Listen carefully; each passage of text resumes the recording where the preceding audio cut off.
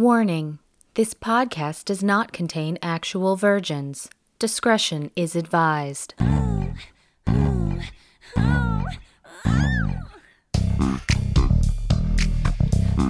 movie Virgins. Can you even believe she's never seen it? Drama, sci-fi, horror, smut.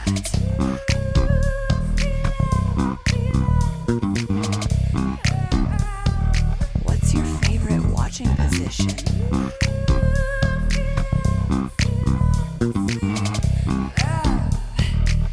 The movie Virgins. I'm Lindsay Schaefer, And I'm Leah Bross. and this is Movie Virgins, a weekly discussion of our first times with movies. Each week, one of us is rewatching the film, and the other is seeing it for the very first time. And this week, for the very first time, Lindsay saw Reanimator from 1985, starring Dr. Herbert West. Not really. Jeffrey Combs is starring Dr. Herbert West. We're not talking about Reanimation, Bride of Reanimator, none of that. No. We're talking about Reanimator, which I saw for the first time in college. One of my dear friends, Corey, or I think we like to call him Fatso. I didn't come up with that really name. good friend. Yeah. My friend Chris called him that, and it stuck. I'm pretty sure he introduced me to this film, and I remember being like, why are we like, God's honest truth, I had probably been drinking when I watched it the first time. How old were you, did you say? College age. Okay. I was probably I might not have You been were in 21. college. Yeah. Okay. And we started watching it, and I just remember being like, dude, why are we watching this? And he was like, just wait for it. Just wait for it. Okay. And the next thing I know, a disembodied head is getting it on with some really scared girl who's tied down to a table, and I was like, this is it. That's what you were waiting for? It was a new kind of a new way of giving head. That he gives good head. It was really funny. It was really amusing to me, and that whenever I think of Reanimator, that's all I could think about. So Just that one scene. and that's the only time I watched it. Oh. But I think about it quite often because it's really amusing to me.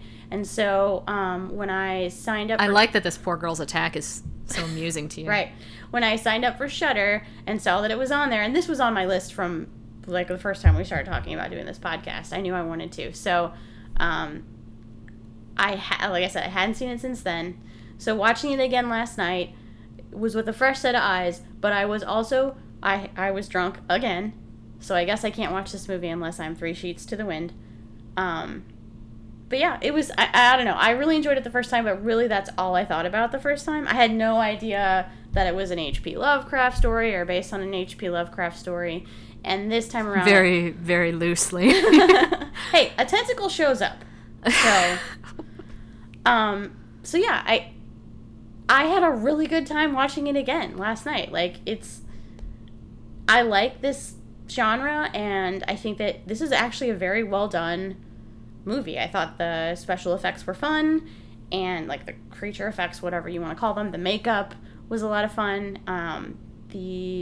I'm not clear on why gore. there was so much blood, because So here's much blood. what happens when a body dies and the heart stops pumping. You stop bleeding. You stop bleeding, the blood pools. The longer you've been dead, the more or the less viscous it becomes. they're So not- even if you're reanimated at a certain point, that blood is not going to flow through your body anymore, let alone come out of your mouth for no reason. We don't really know what this reanimation Leah, liquid does. We do know. It was very obviously highlighter fluid and methamphetamine. Glow stick fluid. Methamphetamine and highlighter fluid mixed together.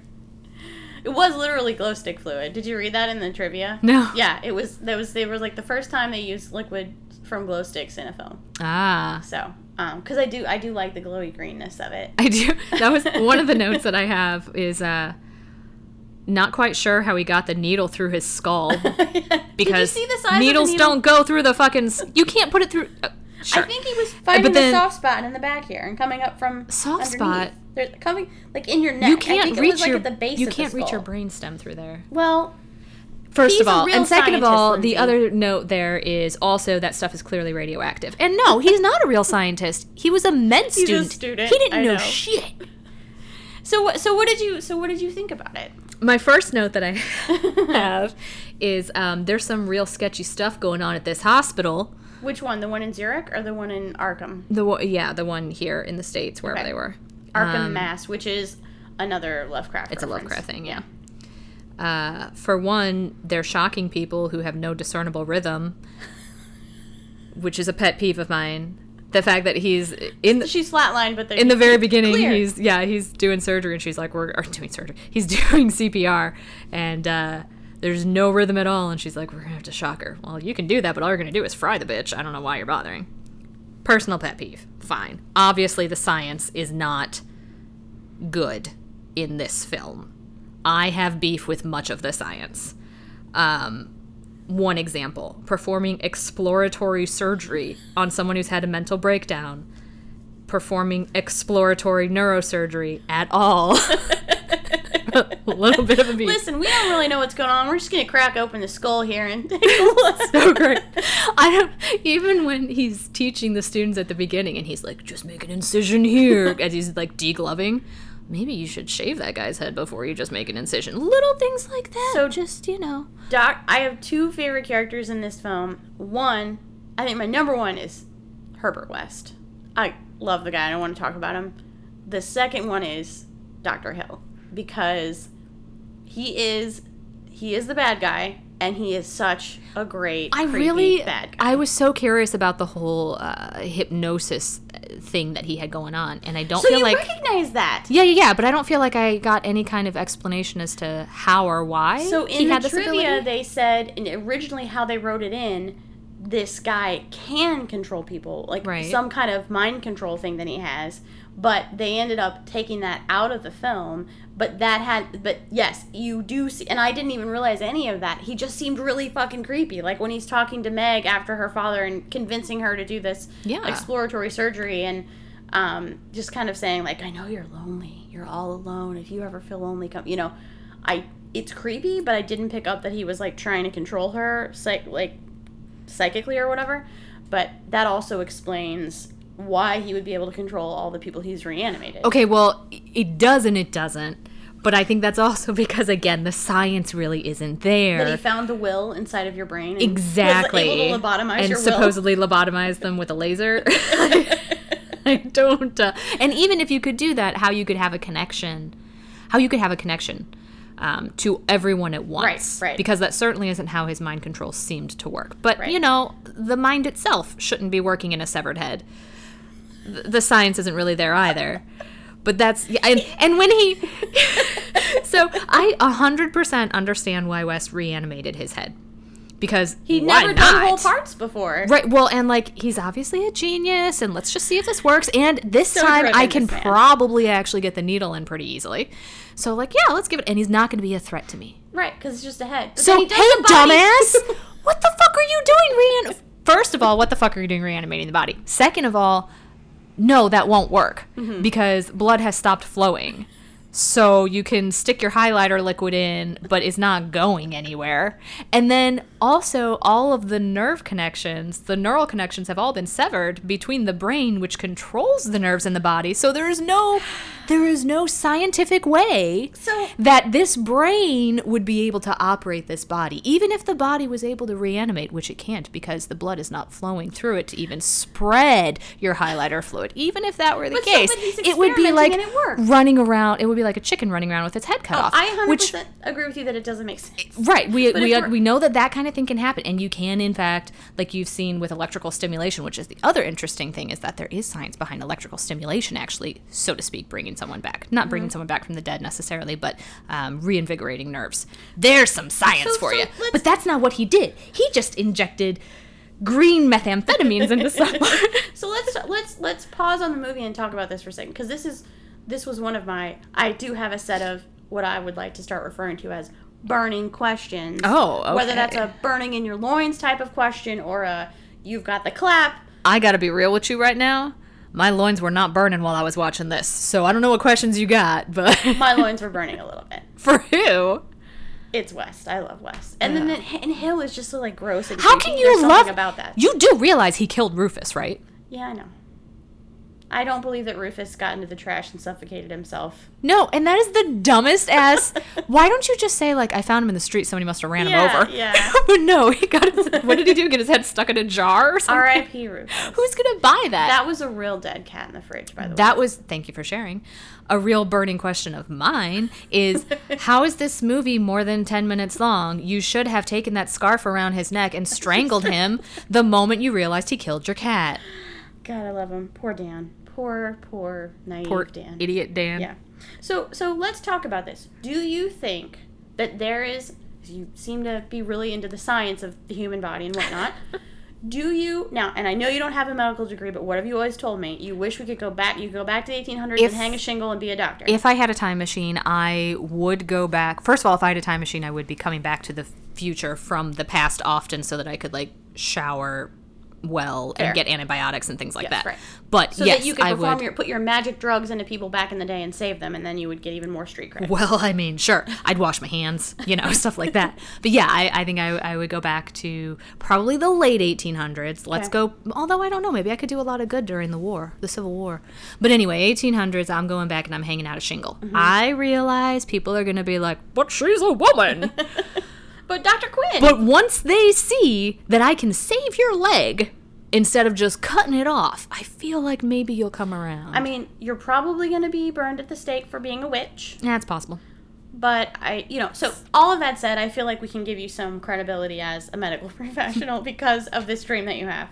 So let's talk about the reality of bringing someone back from the dead. Is it a thing? I mean, people are freezing themselves. Like, that's going to be a thing in the future. Like a suspended animation. So forget magic, just talk about medicine. There is a saying that you're not dead until you're warm and dead.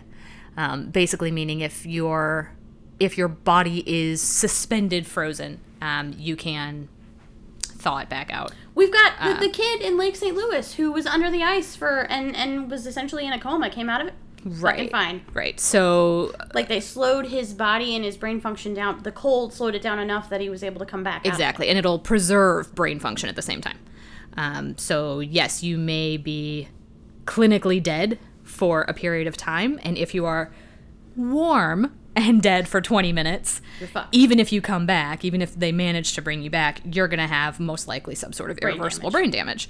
If you are cold, a certain temperature, and dead for 20 minutes, there is the possibility that your brain function may have been preserved during that time, and you could come back without any foreseeable deficits. These are all extreme circumstances regardless, but yeah, there is something to that too, the preservation. So do you think these people, these very rich people who are freezing themselves, will be able to at some point be brought back? I don't know enough about the current cryogenic sciences to know if the people who are undergoing that procedure now are going to be able to come back, but I do think it's possible at some point in the future to actually cryogenically preserve yourself. So you don't think it's going to be, like, if they bring them back, do you think it'll be with a drug of some kind, or do you think we're going to have some other method of bringing people back to... I think it'll have to be a variety of things. So if you look at the human brain, obviously there are a lot of chemicals residing within the brain, but it's the electrical stimulation that causes the chemicals to be released as well. So I can't imagine bringing someone back without some sort of electrical stimulation or help. And at the same time, I can't imagine doing it without some sort of chemicals. But what they are and how they work and exactly that I obviously don't know. Okay. Because I feel like with Frankenstein, it was 100% electricity. I believe so, yeah. Yeah. Okay. And I think that was because I recently watched the Mary Shelley movie, so it kind of got me back into the Frankenstein state of mind. But in the movie, and I think that it may have happened in real life too, that she had seen some of these shows where people would like stimulate a frog leg with electricity, and of course that will cause the leg to jump because you're stimulating those nerves, and it sends you send an electrical impulse to a nerve, it's going to jump. So yeah, I think that was why she did that, is because that was the science of the time. So what about one other question in thinking about living past your scheduled due time? date? Your expiration date. Best Buy. So Upload was a show that came out on Amazon this spring, and it was in a future where you can upload your consciousness into a sort of Computer. heaven. Okay. But it's all code and it's all fake and it's just your consciousness. It's not real. You're not We're getting a lot closer to that, actually. right. So I feel like Elon Musk is getting close to maybe cracking this. There are a handful of studies going on in a handful of places throughout the world where they're essentially mapping the brain. Again, I feel like San Junipero, they did the same thing in San Junipero, the episode of Black Mirror, where they that you die, but then you go you to can be uploaded. like, and it's basically at the end, it's like this huge server room, and they've just got all of these. Well, and that's why I think they're getting closer to it, is because we are getting, and we're not there yet. I wouldn't say that we don't have a good understanding of how the human brain actually functions within our own skulls, let alone how it functions in comparison to a computer system. Right. But what we do know is that it's a lot more computer-like than we ever really thought. That you can see those connections in a lot of ways. We're still figuring out all of those ways. We're still figuring out where all those connections lie and how they're all made and how they're all maintained through, again, electrical activity and chemical activity. But I think seeing the sheer complexity of those connections has led us to see that the brain is very computer-like in that way. And because of that, we can map it in a similar way as to how we might map out a server. So, yeah, we're getting closer. Do I think it's within a year, 5 years, 10 years? Your lifetime? I mean, I hope to live to be 200-300. Okay, so definitely in your lifetime. Maybe. If we aren't wiped out I think by some the virus. first thing we really need to focus on is figuring out a way to keep telomeres from shortening. If we can do that, then we can live longer. And by we, I mean me. Be younger looking. Well, not even just looking, but keeping our minds fresh. Right. Without having to inject highlighter it fluid 100. into your system. So I think we're probably, if I had to guess, closer to shooting our brains and our souls and our wills and our personalities into the cloud than actually reanimating human flesh like that happens in this movie. I think kind of in thinking about something like telomeres, the reality is the human body does have an expiration date. So if you can figure out a way to keep the human body from aging, then it would make sense to try to maintain life by reanimating, if somebody happens to die of X, Y, or Z, if you can keep it from that inherent expiration that's going to occur just from aging alone. We haven't gotten any closer to that, really. I think it's probably a better option. This sounds so dumb and bizarre and very sci-fi We're just like. talking out loud. But I think it is a better option to figure out a way to create a model of the human brain within a computer system and upload yourself. I think that's probably where the science is headed more so. Because it's more sustainable. Something else to consider that's already happening, cloning. What keeps us from now? You probably wouldn't be the same, but what if, bear with me, you could upload your consciousness into the cloud, get cloned, inject your consciousness into the clone baby. Here again, we need to be doing more work on telomeres. Because what happens is if I clone you now, even the moment you're born as a newborn baby, genetically speaking, you'll be a 40-year-old woman. Yes. So your life expectancy is still going to be shorter. You're still going to be more apt to age-related diseases, genetic age-related diseases. So in order to keep that new body going for a longer period of time, we still have to figure out that aging process. But that's not, like, how to stop it or reverse it. They're cloning animals and it's working fine. It's not working fine. I mean, they're Are not. the animals dying younger? Yeah. It's I just didn't know that that. oftentimes it doesn't matter, I'm just so to hearing speak, about because rich they're people having their favorite pet cloned and it's like a thing, and I didn't realize that the animals were dying younger. But that actually does make sense because it's your genetic makeup. Yeah, in Upload, they're like sending you up, and anybody can do it, but it's mostly just rich people. And it's funny because the level of service, quote unquote service, that you get in this fake computer generated heaven depends on how much you pay, and it's like you're living in a fucking iPhone where, like, if you, like, the guy... Are you telling me I can only afford, like, a Cincinnati experience? Right, exactly. It's like he wants to get some breakfast, which he's not really eating, but it's just the experience of eating, and it's like he can't pay for the extra upgrades and stuff, because it's like, it's just really funny. But the goal is that they would be able to, at some point, clone you and then have a body that they could put you into. And so they actually, in the show... So I'm just living in this fake world until I get my life you back. can get a body back, and so they actually do it with somebody, and it's really gross and comedic because they put the person's consciousness into the body, and then the person just basically like bleeds out, like he's just bleeding out of all of his orifices, and like it's all fucked up. And then does he go back, or does he just die?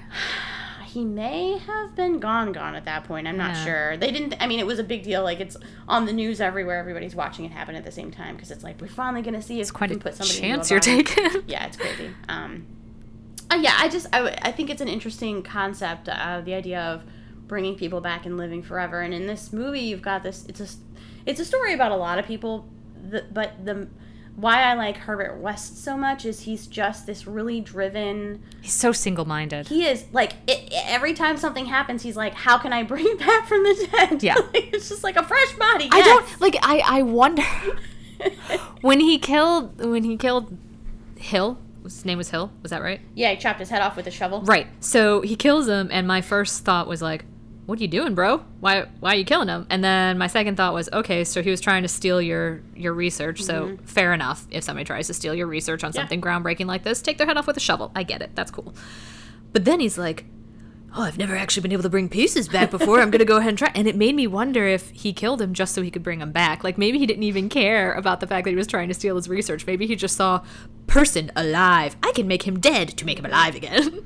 And I'm having a hard time remembering because I was a little bit drunk when I was watching this. But so Hill brings Rufus back, or not Hill, Herbert West brings Rufus back, and he and Dan somehow end up in the morgue together and they're going to bring somebody else back. And is it because it's because Dan realizes what's going on and they're going to just test it out? Like, I think Dan gets caught up in it. Yeah, and I think at one point he said something about, I think it was when they were going to take their research, so not even real fucking research, but when they were going to take their supposed research to someone else, was when West was like, well, nobody's gonna buy it or care unless we test it in human subjects. Yeah. By the way, if anyone ever says that to you, run the other fucking direction. Obviously not a real scientist. Also, and I made, this is another note that I made, which I just feel is really important to say to everyone. Med students, you need to read more. And the reason I say that is because Pet Sematary came out 2 years before the book, not the movie, came out 2 years before this film. So they should have. If Dan had just read Pet Sematary, quite frankly, if West did, I think he probably wouldn't have cared. He would have gone on to do it anyway. But if Dan at least had read it, he would have seen the cat came back very violent and aggressive, and he would have been like, yes, that is what happens when you raise dead cats, or raise cats from the dead. Or raise dead cats. Or raise dead cats. Whether you bring a cat back from the dead, or you just raise a bunch of dead cats. Either way, there's going to be a lot of aggression, and they're going to fight you, and they're going to be bad. And then he probably just would have been like, West, bitch, you crazy.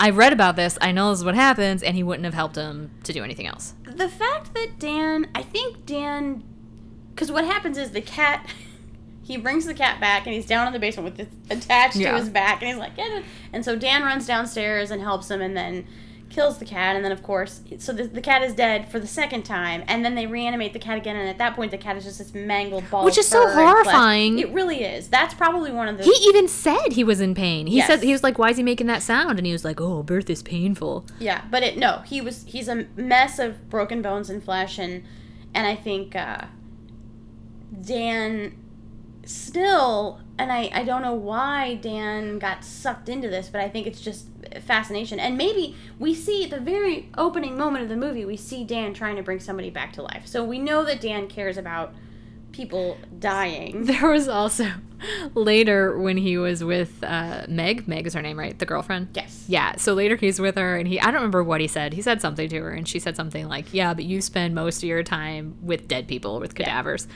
And I thought about it after that and was like, well, that makes sense because he's in med school, so yeah. But at the moment that she said that, all I could think was, well, holy hell, he was doing CPR on a supposedly previously real live woman before that. Is he just losing all of his patients? Is he just that shitty of a doctor? And apparently he broke 3 of that woman's ribs in that scene.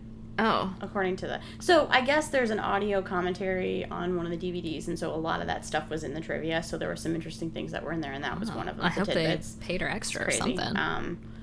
So yeah, it's just, I think it's that he's driven to help people. That is what, like, I think Dan takes the Hippocratic Oath very seriously, and so he was. Well, if that's the case, then you should know that Yes. first do no harm does not mean bring somebody back from the dead. But it's probably just that, and also maybe curiosity. I mean, he's a scientist. I can so- see the curiosity aspect. I just, I feel like you got the vibe from this guy from the get-go that something with him was not He's a little right. off. And then he killed your cat. And then he brought your cat back from the dead. And then he killed it again. And then brought it back again. Jeffrey Combs is just so good at being like, the guy who played Hill was really creepy too, and there's actually some really funny tidbits from the trivia about him, but Jeffrey Combs is just, his face, his facial expressions, his voice, he has this really interesting way of speaking, almost like an old-timey, It's sort of affectless. yeah. It was really in kind of like this, like robotic, like scientific Right. kind of a thing, and it's just creepy as fuck, but also just fun to watch. And Meg, when he moves in, is immediately like he comes and he's checking out the basement. And he's like, "Oh yes, this will do nicely." Like, and Dan is just oblivious because he's handing him a wad of cash.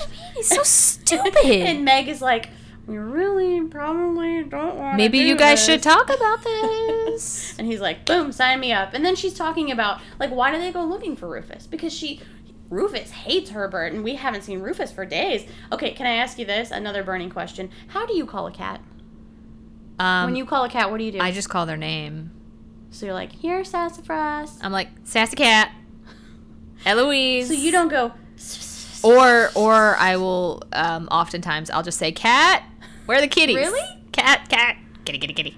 I say, No, I've never, like, hissed. Yeah, I I've never can't done even that. really do it. It's like, it was really weird how she did that. Me, I've always done the, here, kitty, kitty, kitty, here, kitty. Yeah, I don't really do that. And then either. sometimes I'm like, here, because in this house they're not kitties, they're titties. I'm like, where are you at, titties? Come on, titties. Show me them titties. That's... So first, I feel like I should make the point that it is rare that I call a cat because I know what to expect if I That they're call a not gonna cat. show up. Yeah, half the time they might peek their head around to see why I'm making Why the fuck are noise. you talking? What the fuck do you want? Right, but they're not usually gonna come. Garfield will always show up. He's right back there right now, and Yeah. he's Yeah, he always, like, if I can make eye contact with him, they'll come over. yeah. Like, him and Annabelle both, but they're not real cats. They're kind of like fake cats. Yeah. So she knows, Meg knows there's something off about Herbert, and we all know there's something off about Herbert because we've seen him reanimate his previous, Hans Gruber, his Yeah. previous Every time partner. Dr. Gruber was said, Yeah, it was Gruber. just- It was great. really funny, yeah.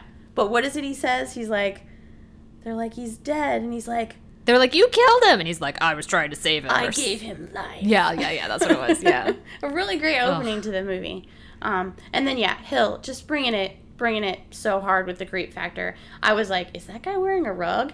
And then later on I read that they didn't have enough money to pay for a wig on the dummy head to match his actual hair, so he had to shave his head and wear a toupee, and it was the same kind of toupee that they were going to put on the fake head. Okay. But the other really great How much does a toupee cost these The days? other really great thing about this story about his name is it's Dale something. No, it was Gail, wasn't it? David Gale. Yeah. David Gale. I guess they talked about it in the audio commentary. When his wife saw the scene where he is sexually assaulting a naked woman, she was like, "Oh my God, David, how could you do that?" and ran from the room. And then apparently divorced his ass, and they think it's because of that scene. Okay, I highly doubt that somebody divorced him because of a single scene. Well, There's she divorced him. probably other shit going I'm sure on. there's other shit going on, but it's a funny But I can thing to think understand, about. especially in 1985, I think now we're a little bit worse for the wear. But I can understand. I can understand seeing a scene like that and thinking to yourself, like, You're telling me that you let people cover your head in blood, put you under a table, And then you told you, toned a girl's naked and body. then tied a woman down naked while she's screaming in fear and told you to just lick her nipple. Like, you're telling me you were okay with doing that for the art? Was it? Was it because of the art? Please, God, tell me they only had to do it in one take, because it is so disgustingly wonderful. Like, his head in that, like, metal pan with, like, the blood gushing, and, like, he's got that really weird, like, breathy sound because, of course, Which doesn't make any sense because, dude, you have no lungs. he doesn't, but he's sucking in air, and you can see the little air bubbles coming in underneath, like, from the blood. But that he is it is so creepy, and it seems so real. I mean, I think they did just such a really good job of helping you hold the illusion that he is just a disembodied head. And that he's just being held. It's so sick. And her horror, honestly, the moment where she realizes that her dad is dead, because she doesn't believe it at first, but then Dan tells her, like, he's dead, you know it, and she has, like, this breakdown. I thought that was good. But her horrified screams at the disembodied head, like, licking her, so good. That was actually her. Barbara Crampton, like, a scream queen. A legit, hardcore scream queen. And she's incredible. I think she's great in this. And for me, this kind of, the zombie genre is my jam. Like, I think vampires can be sexy and fun and whatever. Like, I've been watching Buffy, and that's a fun show to watch. I've never seen it before. It's fun to watch. But, and it's more than just, I'm glad it's more than just vampires. I'm glad there's other creepy shit, too. Because the Hellmouth, you know. Well, yeah, exactly. When you live around a hellmouth, you're going to experience more than Weird just shit vampires. happens. Yeah. Like, alien things come out of eggs and whatnot. Yeah. So, I like the zombie genre. And these zombies reminded me, like, her dad, Meg's dad, like, he gets beat all to hell and then he gets reanimated, so there's partly the reason why he's all kind of fucked up. But he reminds Although it's really funny because if you actually watch the fight scene between him and his cadaver, all the guy's doing is shaking him. He has him by the collar and he's just shaking. Like, he's not strangling him, he's not beating him into the wall, he's just like moving him around by the collar. So not a great constitution. But he's he reminds me of the zombies from 28 Days Later. They're kind of, like, fast-moving and weird, and they're bloody. They're really bloody. A lot of other zombie movies, the zombies are more, like, decomposing. They're more decomposing and that kind of stuff. Slow-moving. Yeah. So I do appreciate the 28 Days Later zombies. I think they're a lot of fun. Like, The Walking Dead, all the zombies in the beginning were a little fresher, but over time they get more and more kind of nasty. You mean, like, mentally or physically? Like, physically, they're fresher. And, like, when there's a fresh kill who's, you know, reanimated, then, yeah, they're kind of bloody and gross. But, like, years and years later, zombies are still going around, but they're just really, like, falling apart. You know? Yeah, well, that makes sense. Yeah. So this genre is one that I appreciate. There's some really interesting, like, I don't know, like, when the scene where Rufus has come back to life and it's attached itself to, like, the back of Herbert's neck, and he's, like, screaming, and, like, the lamp starts swinging and you've got the light kind of going in and out, and the theme I thought was really good. Like, it fit the film nicely. I read that maybe it was Leonard Maltin said that I think they just plain old ripped off the Psycho theme. It definitely sounds a lot like the Psycho theme. Yeah, it was very similar. Yeah. So, but it just, I don't know that I had seen a lot of movies like this before my friend showed it to me. And when I was in my early 20s, I mean, I guess I had seen some stuff in high school, some trauma movies and stuff, but nothing in this genre. And then what did you say? Trauma. Like, Trauma Studios, like Tromeo and Juliet and Nukem High, movies like that. I don't know what that, are they like comedy, horror stuff? Horror type stuff, yeah. So anyway, like, it's, like, I then got really into, like, Night of the Living Dead, and then there's Return of the Living Dead, and there's Return of the Living Dead 2, and there's Return of the Living Dead 3, which happens to be my favorite. Just all of those. Like, happens to be my favorite. I really like Return of the Living Dead 3. I've never seen it. I saw Night of the Living Dead maybe 5 years ago for the first time, and it was Mystery Science Theater, however many thousand. Wait, what? It was a live one. Black and white. Night of the Living Dead? Yeah. They did a live... And they did Mystery Science Theater 3000? Isn't that the thing where the little alien guys like do commentary? Yeah, Yeah, it was a live one. That's hilarious. So we went to the theater and they played it. And it was like they were doing it live somewhere and then projecting it to screens throughout the nation. Yeah. So it was fun. I mean, I think I can see that it was still probably a good, moody kind of movie, but it was also fun because we have the commentary going on. Yeah. So I've never actually seen it alone. So I think something else I think about when I watch movies like this is just... So, like, in the beginning you see Dan bringing a body... It's the woman who died on the table, bringing her to the morgue, and he has to go into that room, and he's kind of, like, holding his breath. Like, where are the bodies? He's holding his breath, and there's, like, the arm dangling from what looks like a burn victim. Which is another reason why this hospital has some shit to take care of. That is very unprofessional. Not a refrigerated space. Well...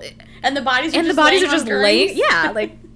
You don't just leave they're limbs toe laying tags. off of the gurney. So it's just thinking about how people in our culture feel about death, dying, and dead bodies. Mm-hmm. And so, like, the Museum of Death. Is it the Museum of Death?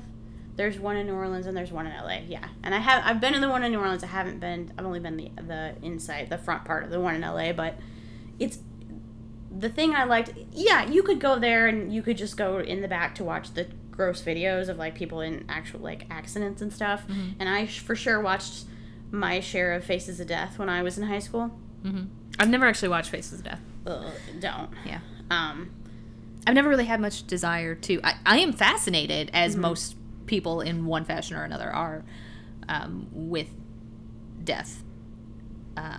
But that in particular just it's feels very exploitative, I think. so exploitative. And even the is it called Bodies? The thing that I don't mind that. I like the it's like an exhibit where Right. people have been plasticized. Yeah, and you the can see problem that their I have with inner workings it- like, you can see different organ systems and stuff. Yeah, I'm not calling it out as being truly exploitative, but Mm-hmm. the issue that I do take with it is all of these bodies were donated to medical science, and you're putting them on display as art. And I realize that you're saying that you're trying to teach people, but you're putting it in. People are coming to see it as art. People aren't learning from that in the way. If I donate my body to medical science, I'm expecting people to scientifically for scientists to learn from it. For medical students, it's just putting it out there for the, like, I thought that exhibit was fabulous, and I would love to go again. Like, I learned a lot, and I saw a lot of stuff that I would never, like, I always think it's weird that I don't know what the inside of my body looks like.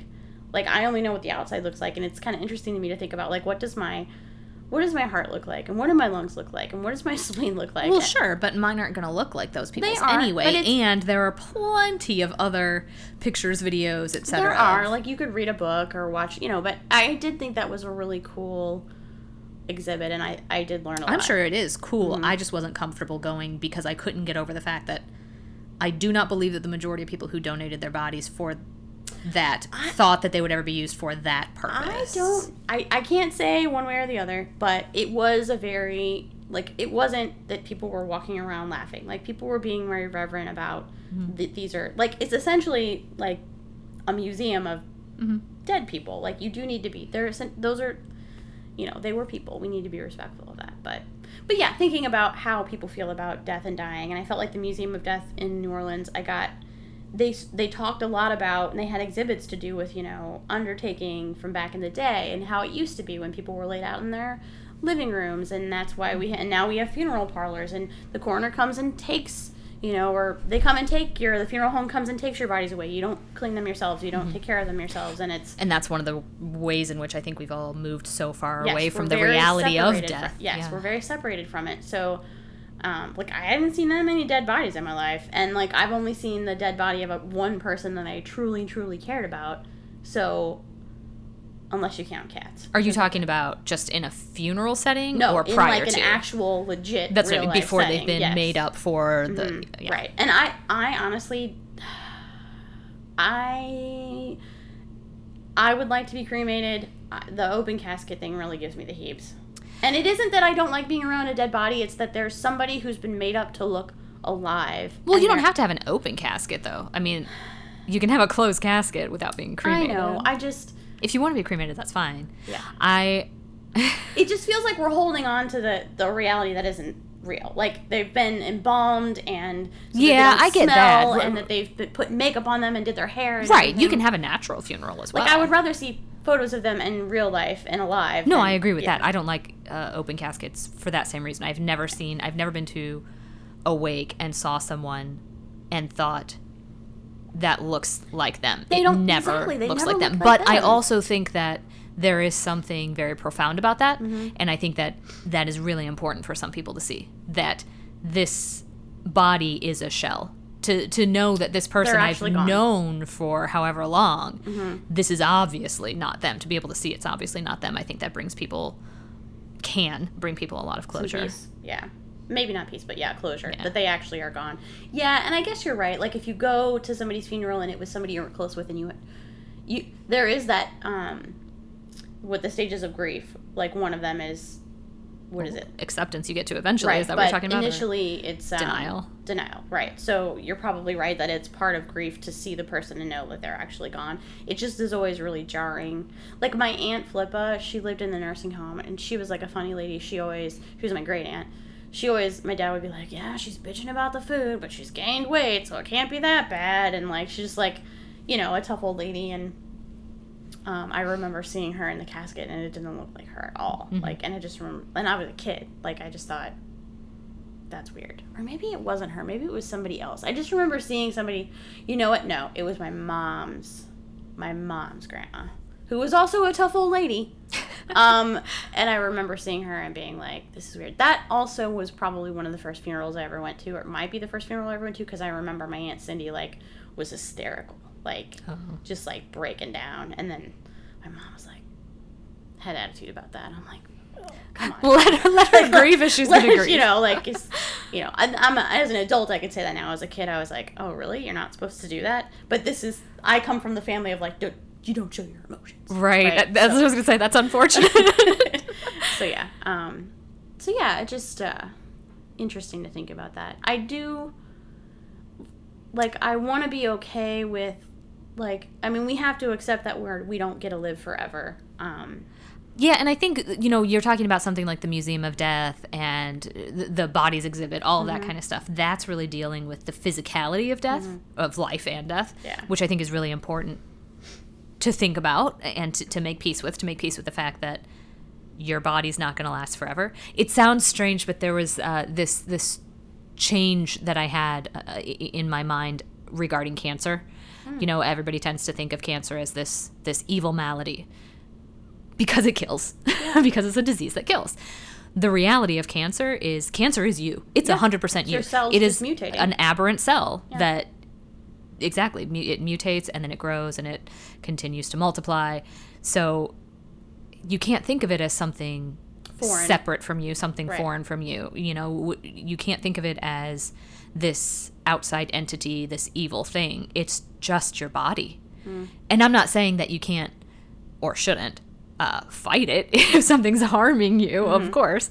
But I think it helps to think of cancer in this particular sense, or life and death in general, if you do think of it as being a very natural thing. Yes. Now, the problem that I have is the spiritual side. Like, where do you go when you die? Yeah, the not knowing what else there is, or if there is anything else. And I think those are two very different things for people when you talk about the struggle to understand or accept death. There are two things there. One of them is kind of the physical side of, I don't know that I can accept or want to accept that my body's one day going to fail, and I'm going to rail against that. And then there's the other side of, I might be okay with the fact that this body isn't going to last forever, but what then? What happens next? And that is, for me, that is the bigger struggle and the bigger question and the greater interest. And I think that's part of the reason why I don't find this movie or other zombie movies often as interesting. And if you look at Reanimator, which is loosely based on a Lovecraft story, but Lovecraft in general, I've never been a fan. And I think a big part of the reason why is sort of the atheism that runs throughout all of his writings, that concept that there is nothing else. That's really hard for me to accept on a personal level, but I also just don't find it interesting at all. I also think that's Yeah. just If a this is it, boring. then what? Yeah, then it's Yeah. just a boring, simplistic way of viewing things, and that doesn't interest me. I just don't give a shit about that. Yeah, I feel like I don't know, where that leads me is then why the fuck are we even here? Sure. Yeah. Which What does it matter? You could argue that it does matter even if there's nothing, and then maybe it matters more if there's nothing after. Why does it matter more? Because this is all you've got if there's nothing after. I don't know if that means it matters more, though. It just is what it is then. Yeah, I don't know. I mean, I believe that there is life after this. Like, I believe in heaven and hell, and it's not that I don't even believe in hell. I think it's probably really hard to get to hell. I think you have to be a really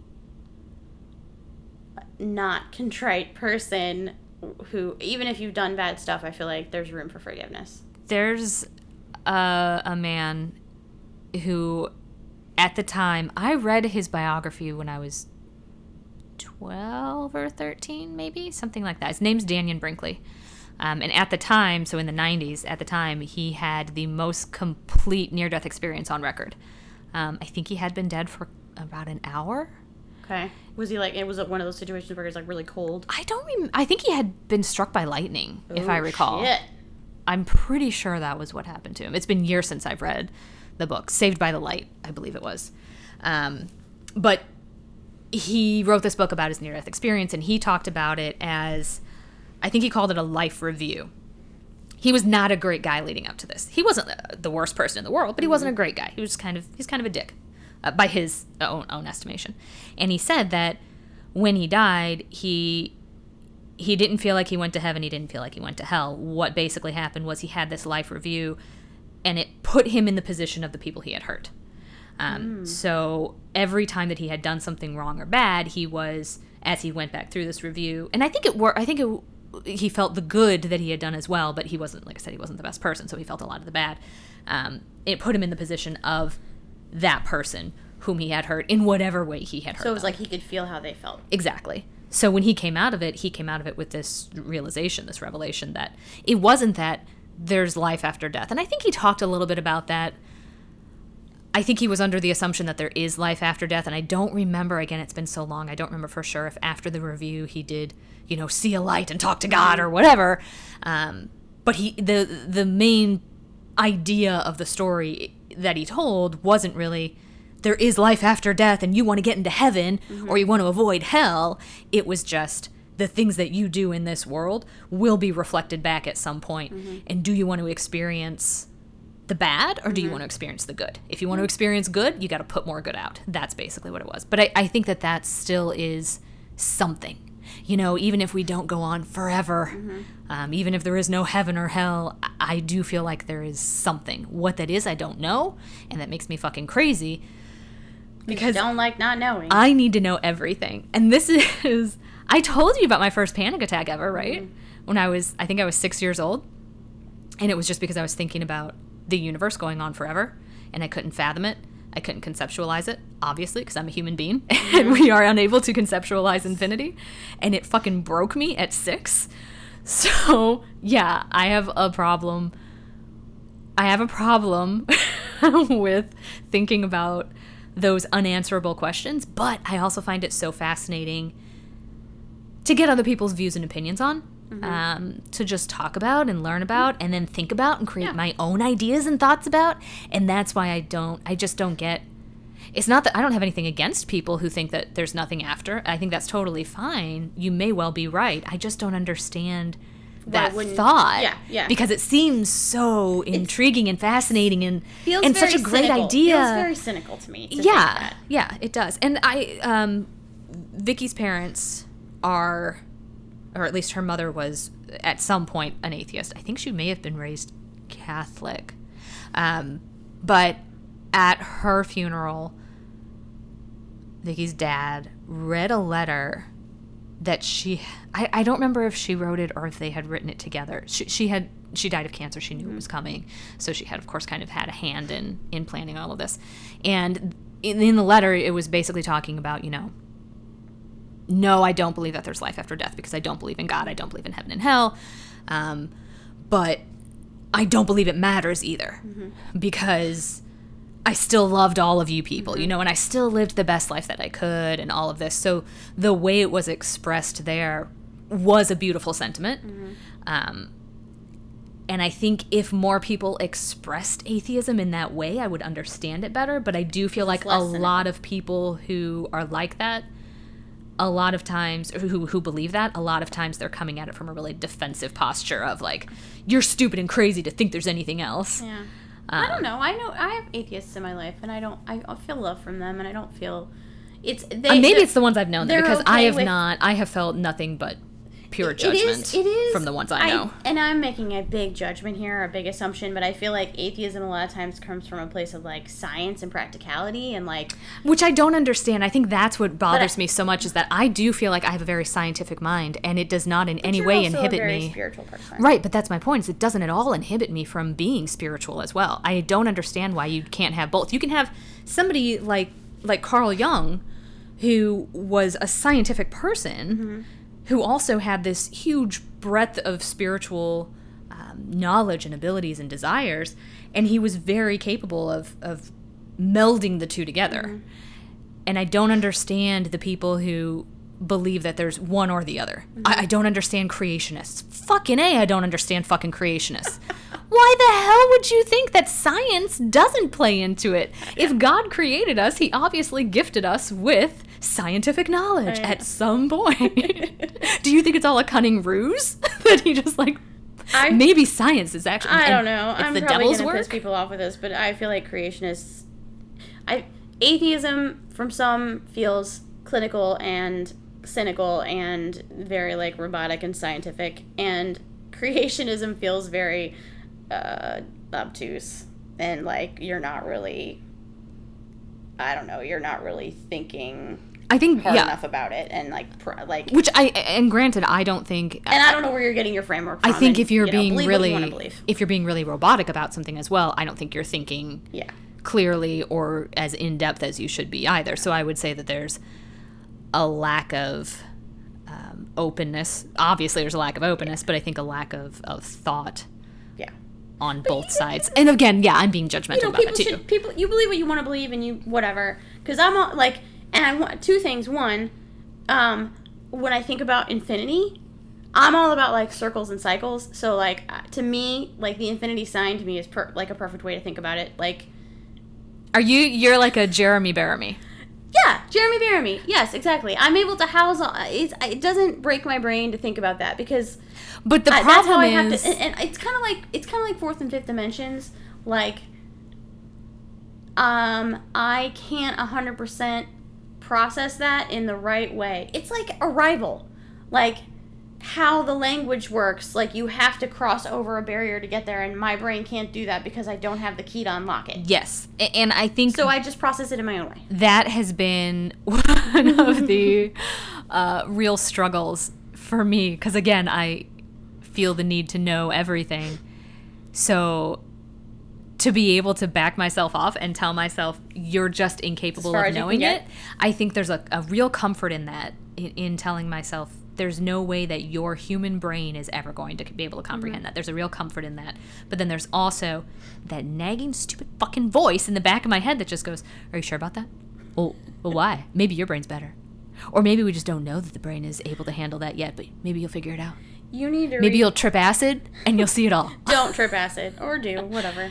You need to read The Boy Who Reversed Himself. Who reversed himself? Yeah. What does that mean? It's a cool story. Are you talking about Benjamin Button? No. It's a story about a boy in high school who has the ability to travel into fourth and fifth dimensions, and so when he comes back into our dimension, he's reversed. He fucks it up, and he falls the wrong way, and he ends up reversing. Oh, like Into the Spider-Verse. I don't know. I haven't seen Into the Spider-Verse, but I gotta tell it's the you, same kind of thing. Honestly, I fucking loved that movie. I saw it on a plane. I'm not a huge Spider-Man fan anyway. I'm not a huge cartoon fan either. But I had heard such great things about it that I finally watched it. It's really good. It is really good. Yeah, I should see it. So yeah. So anyway, that and the thing about infinity and whatnot, and then also I'm glad you're able to deal with it in a healthy way. I just like, to me, It doesn't like bother. Okay, let me ask you this. I'm able to kind of work it out in my head that it makes in a way that makes sense to me, but that doesn't mean that it's right. As you know, because I texted you the other day and mentioned it, I just finished up a rewatch, like literally this morning, just finished up the rewatch of The Good Place. I was going to ask about, that was my other question, because we were just talking about that. So I think I texted you yesterday that I shouldn't have turned on the final episode. Now really I'm crying, sad. right? And I turned it off for a period of time, and then I turned it back on this morning while I was working out. I was like doing snatch and grabs. I was like, this will be fine. Like if I do a whole bunch of working out, while I'm watching this, I'm not gonna be emotional. Sure. No, it didn't fucking work. Right. I'm sitting there doing like concentration curls, crying. Anyway, I was thinking about it, and I was thinking about, I think one of the brilliant things that show did in the end is that they brought to life the different kinds of fears that people have About the afterlife. About the afterlife and about the end. I think if you Yep. look at the last episode, it's about the Spoiler end alert. and how people. Yes, you should know by now. Yeah. But I think that they look at the end from many different perspectives. So you have Jason, who I still to this day love the fact that he was the first one to decide to go, because throughout the entire show you're thinking he's an idiot, he's a simpleton. And he is simple. He does have a very simplistic way of viewing the world. So it was really easy for him, because he's not overthinking anything. It was easy for him to just go, yeah, that's it. I feel like I'm good. I'm ready to go. And then you have Chidi, who struggled with it internally for a while, and ultimately, after putting a whole lot of thought into it, decided, I don't want to wait longer and just linger, and I feel like I need to go. And I feel like Eleanor, who was scared, and clinging to it, and like, I don't know what it is, and I don't want to go somewhere where I don't know what it is, and what happens if it's all over, and what does that mean? But everybody had to make peace with it in their own time. They did, which and is a that's great kind of lesson. Like, it's okay. That's okay. Right. I guess that was my question for you: is who do you feel like, whether you feel like one of those characters, or I guess what would you feel if you were in that position? What hits you the most? Like I said, I really identified with Eleanor's fear and pain of being alone. Yes. And not being ready, and like the fear of maybe I won't be ready, and I don't know what'll make me ready, and I don't, there was kind of that false alarm where she thought that she was ready, and then it was like, but maybe I'm really not, I don't know. That is kind of how I feel. And I know there are people out there, and God, I envy them, who are the more Jason side of, well, just ran its course, and I feel good, and I'm gonna go on. Yeah, I think that it's for me that you said the loneliness. So what really hurt me was that she finally found Chidi, and they had this great life together in the afterlife, and then he needed to go before her, and it was a conscious choice. Really hit me in the feels, because if you love somebody, why would you consciously choose that? But I also know that he did say that he would stay for her when she said, yes, I'm scared, don't leave me. I know. He said fine. He did, but and so then she had to let him go. So I think that kind of played out, and we don't get that choice on Earth, right? We have to, people go when they go, and you don't get to choose it for yourself, and you don't get to choose it for other people unless you're a murderer. It is funny though, because the way that end played out, I do think it's very similar to somebody who has been given a fatal diagnosis, though. That so Chidi's going to leave soon. Like once he says he's ready to go, he's going to go. You can't hold on to him forever. And she does struggle with that. I'm begging you to stay, even though I know you can't, which I think is something that families, loved ones do. And it's got to be really hard on the person who's actually going. And I think that's one of the failings of our society, too, is that desire to not let people go. They could have a peaceful journey. It's a selfish thing. Yeah. Like, you don't want to be alone. You're going to miss your friend. You're going to miss your family, like, for whatever. Like, we're not empathizing with that person in that moment. We're just caring too much about how it's going to hurt to not have them around anymore. Which actually is a really good segue back to Reanimator, because Dan makes the choice to bring her back in the end. damn well knowing it's a bad idea. Well, okay, so it is and it isn't. I mean, I don't know what she's going to be like because, so like, well, she's fresh, sure. Her dad was banged up all to hell when he was reanimated, so he was all fucked up anyway, and then he got lobotomized. So we didn't ever see a fresh body except for Hill, who had been at that point decapitated. So what would it be like if it was a fresh body that wasn't? Do you know what I think that he may have thought? I of course have never seen any of the sequels or anything either. But putting myself in his position, I think my thought would have been, let's find out. Like, I'll go ahead and I'll bring her back. And if it doesn't work out, I can just smash her brains in. You know what I mean? But I don't know that I could, because I love her. And I don't know that I could actually make myself do that, which is funny, like, to come back to Pet Sematary, but that was the issue with Pet Sematary, of course, is... Brought his wife back and brought his kid back and brought the cat back. Yeah, you bring back your small child... who's like a little and you can monster. See that he is not of this world, but are you actually going to be able to take him out? Yeah. Well, and those people, like, those ones brought back in the Pet Sematary were, like, demonic. Like, they were possessed. I mean, according to Stephen King, maybe, but the people live in it, they wouldn't know one way or the other. They just know they're bad. You couldn't see the evil fucking look on Gage's face when he was, like, holding the scalpel and, like... That fucking kid? Oh, he's the best. What? Even the sound of his voice, like, "Hi, Daddy, bye-bye," like, so creepy. I love it. So yeah, I don't know. Dan and Meg were for sure the most sympathetic characters in this one, and the relationship between Meg and her dad was strong enough in the end that he was able to overcome the lobotomy of his will to save her from the other zombies. That end scene in the morgue was so great when the reanimated people start tearing shit apart, and then it gets all smoky, and then I don't know why Herbert decides to, like, doubly, triply inject Hill's body. Didn't he even say something like, I want to see if this works or something? He said something like he took it another step too far. Good job, which was not out of character for him at all. Yeah. And then the body burst open, and here comes a tentacle, which doesn't make any damn sense. And then he's like, "My notes!" like throwing his notes to Dan. It was perfect. It was a just chaotic mess, and I really loved it. I think there's a lot of stuff in this movie that, in theory, would be disturbing. Mm-hmm. I'm not really disturbed by zombie horror movies. Like, it doesn't. The disturbing thing was the sexual assault. Yeah, exactly. It's not my cup of tea. Well, it's not even just the sexual assault, which visually is disturbing. So gross. I loved it. But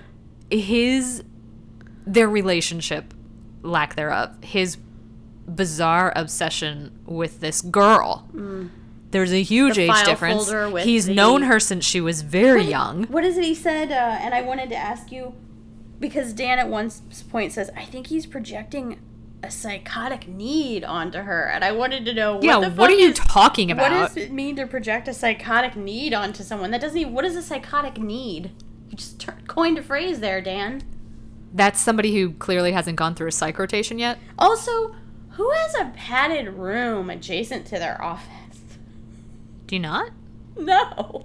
I would love a padded room. Just right there with, like, a window. I actually thought about that years ago, how amazing it would be to, like, buy a house and, you know, maybe you have a guest room and an office, and then you have another extra room and you just, like, line it with the, like, memory foam. Just, like, line it with layers and layers of memory foam. Just so you have a safe space where you can, you know what? Like a panic room? So, all right. Okay. Hear me out. Hear me out. Leah, have you ever been in a situation where you have literally slammed your head repeatedly into the wall? No, but I've seen somebody do it. So... And I was like, you need to stop and I need to get the fuck out of here. Okay, now I want to know that story. I'll tell you later. Okay. But I've done it. I've been there. It doesn't feel good physically, but... No, it doesn't. It's a good release. It's like a cutting technique. I mean, sure, granted, it's self-harm, sure. Yeah. But you do get a release out of it. That's the whole point of self-harm, of course, is getting that kind of release. So imagine if you have a room that is completely padded where if you feel like you need to hurt yourself, it is a safe space where you can go and attempt to hurt yourself But to not get that really get out hurt. without actually hurting You yourself. can rage out. You can punch the wall repeatedly. You could bang your head on into the floor. You can just run around the room and throw yourself into the wall. Like, get it the fuck out. Doesn't that sound great? It does, but that's why I liked Croft so much. Headbutts, loved it. You can, but loved it. But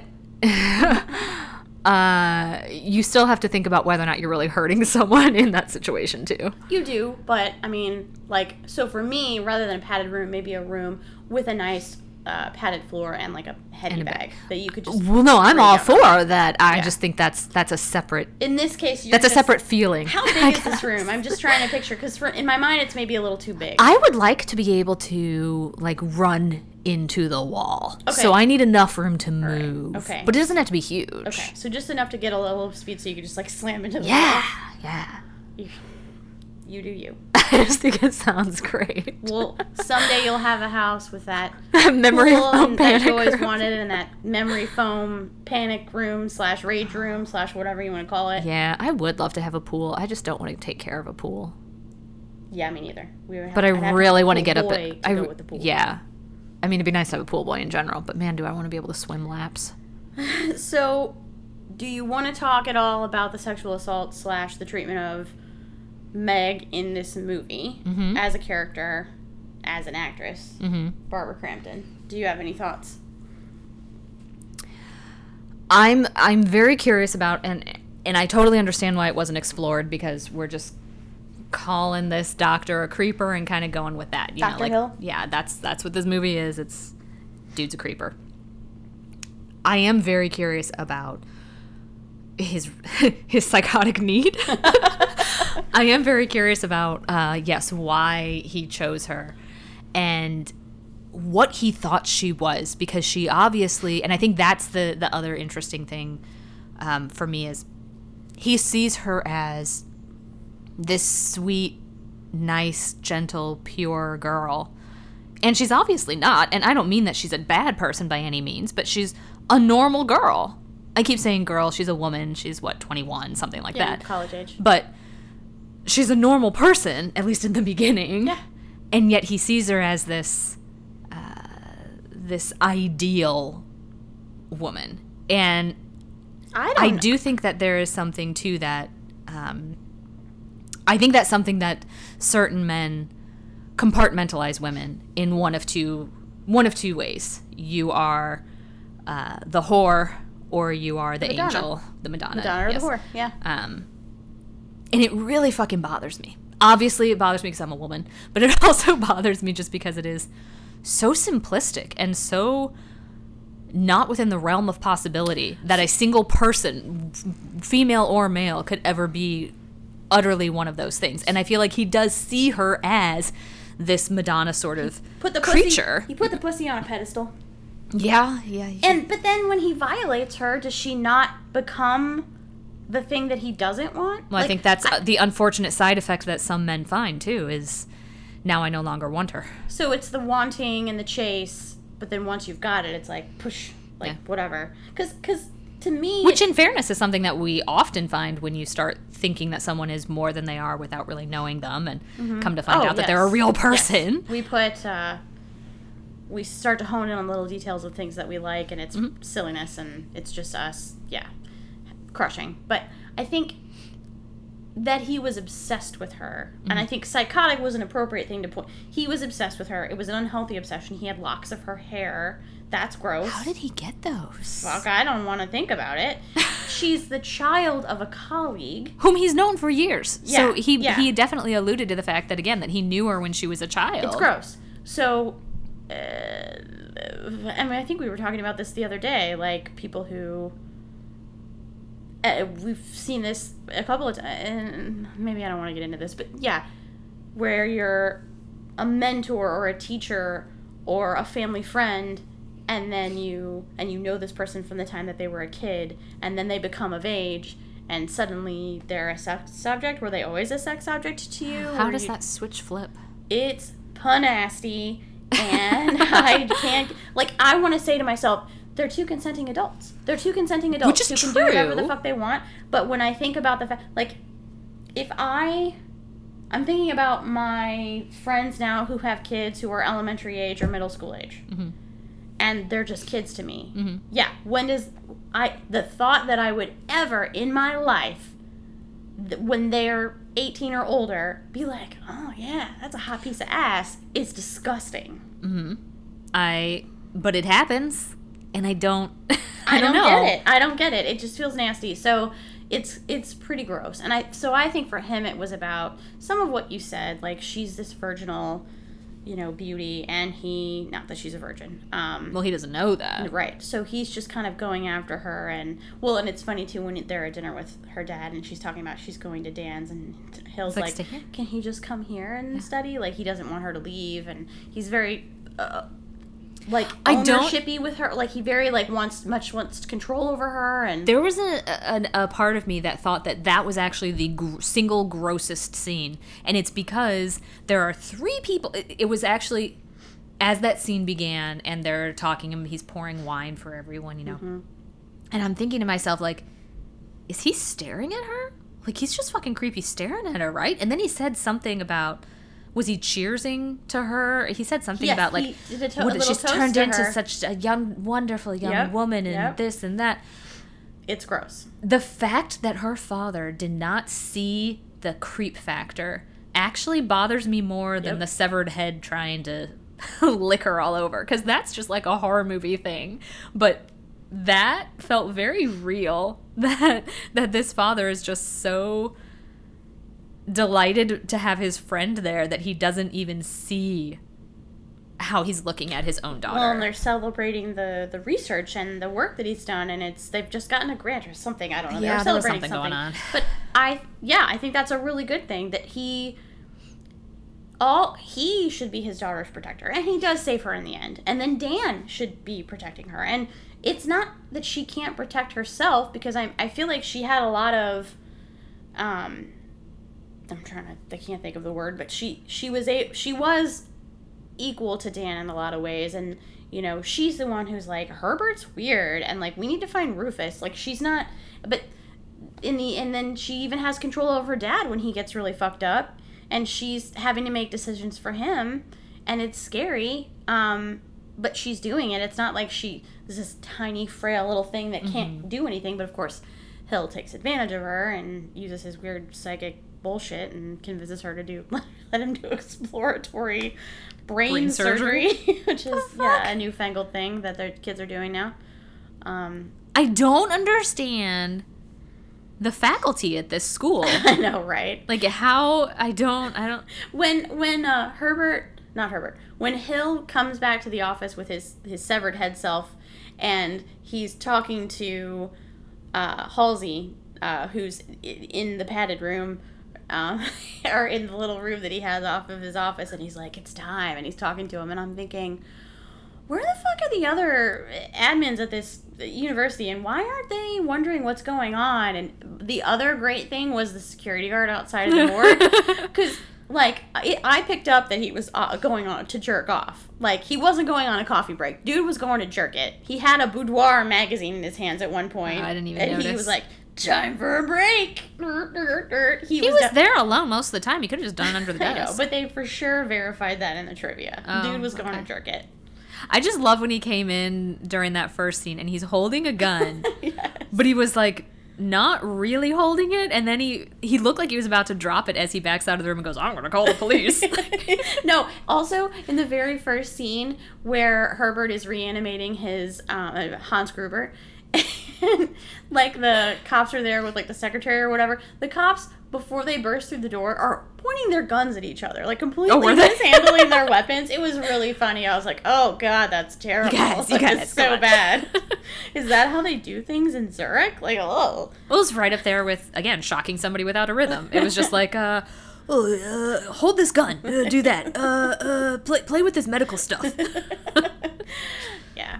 So was it, I mean, did you at least enjoy watching it? Like, was it entertaining? Yeah, it was entertaining. Yeah. I think I actually liked the beginning more. I think for me it comes back to, I like the suspense of it. Like I'm They did build some good suspense. I'm into suspense more so than gore. Gore is kind of like, you can give me a few minutes of it and it's interesting, but I don't really care that much. It doesn't really amuse me in the same way. So I feel like in the beginning, as we're kind of building suspense and you're feeling of like, What's in it? what is going on and what exactly is, and you do know to an extent, but like, how does all of this work? And then again,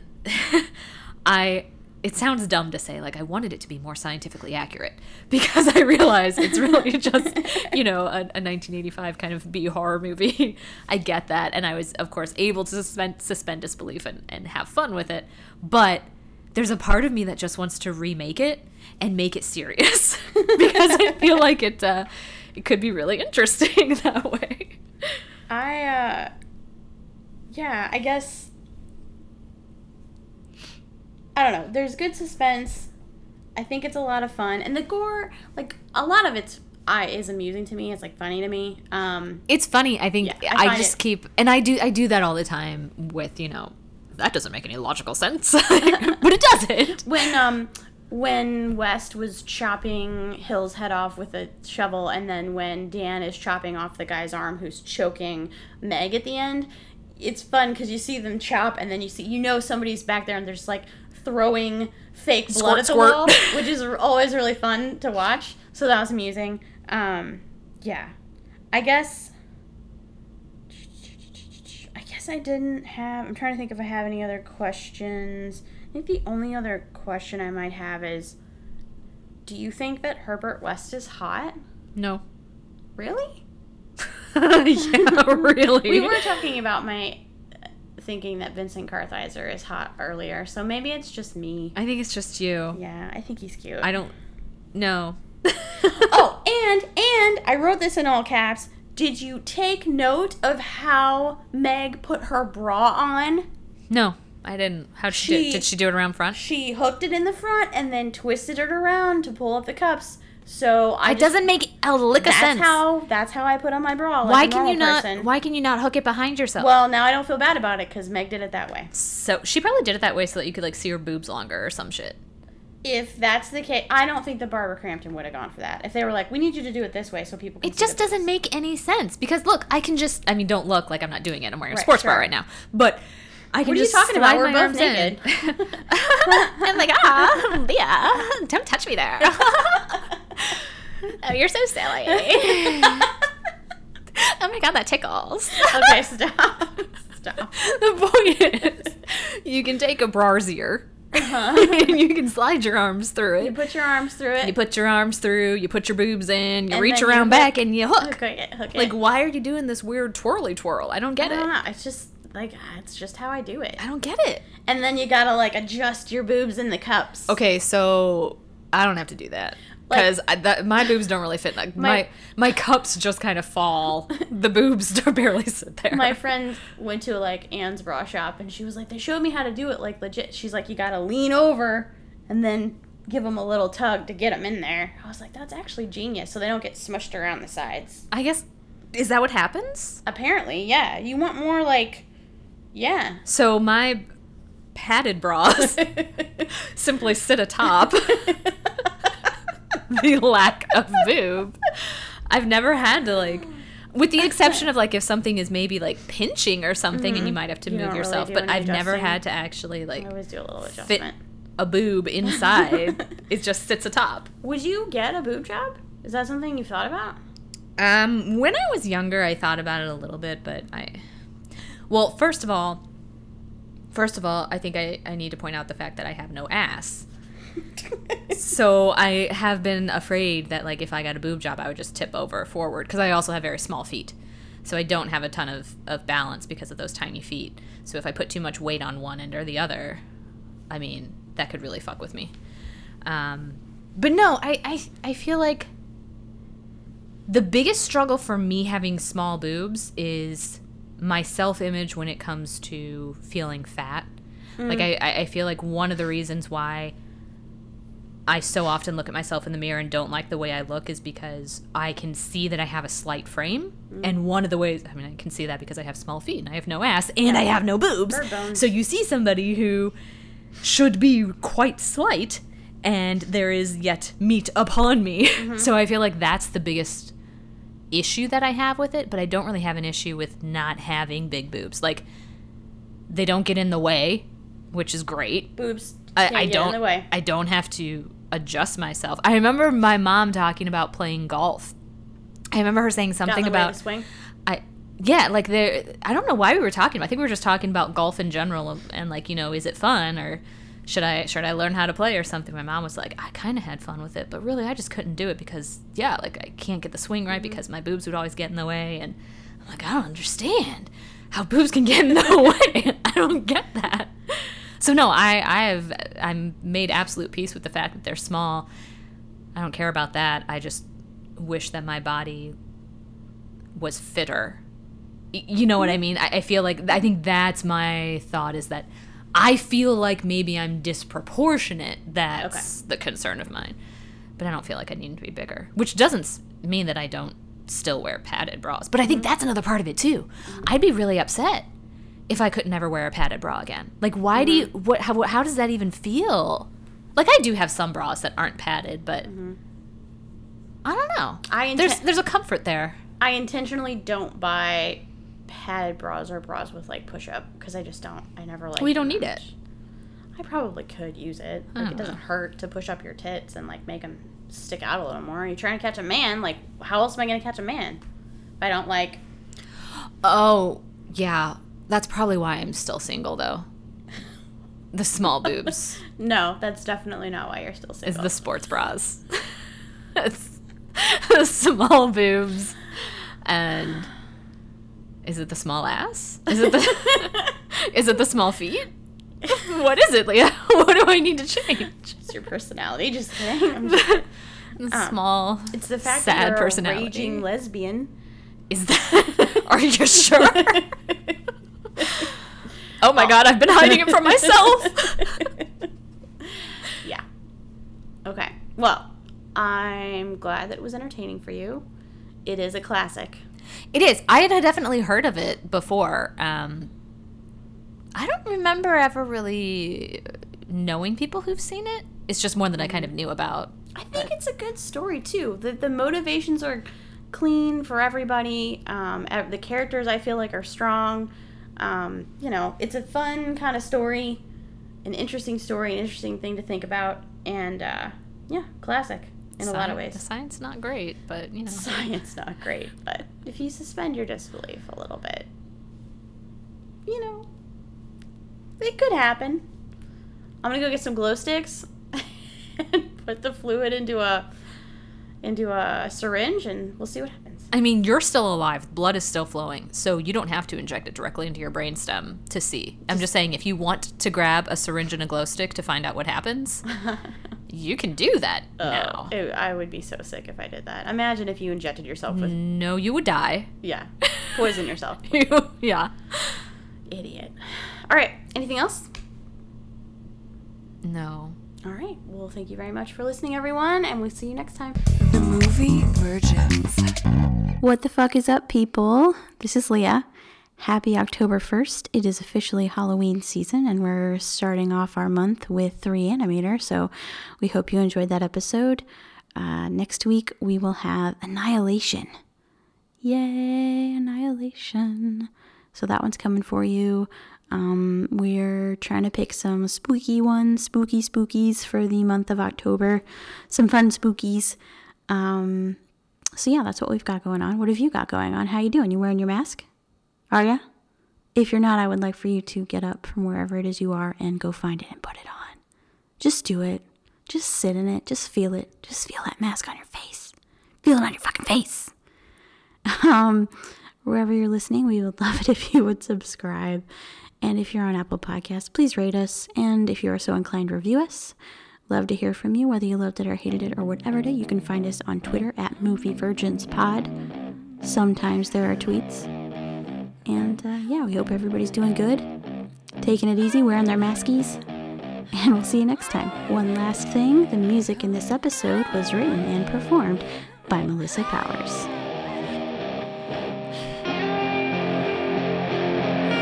It's the movie. The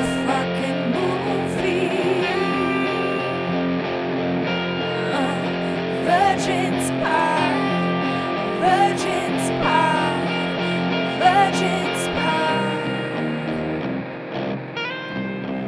The movie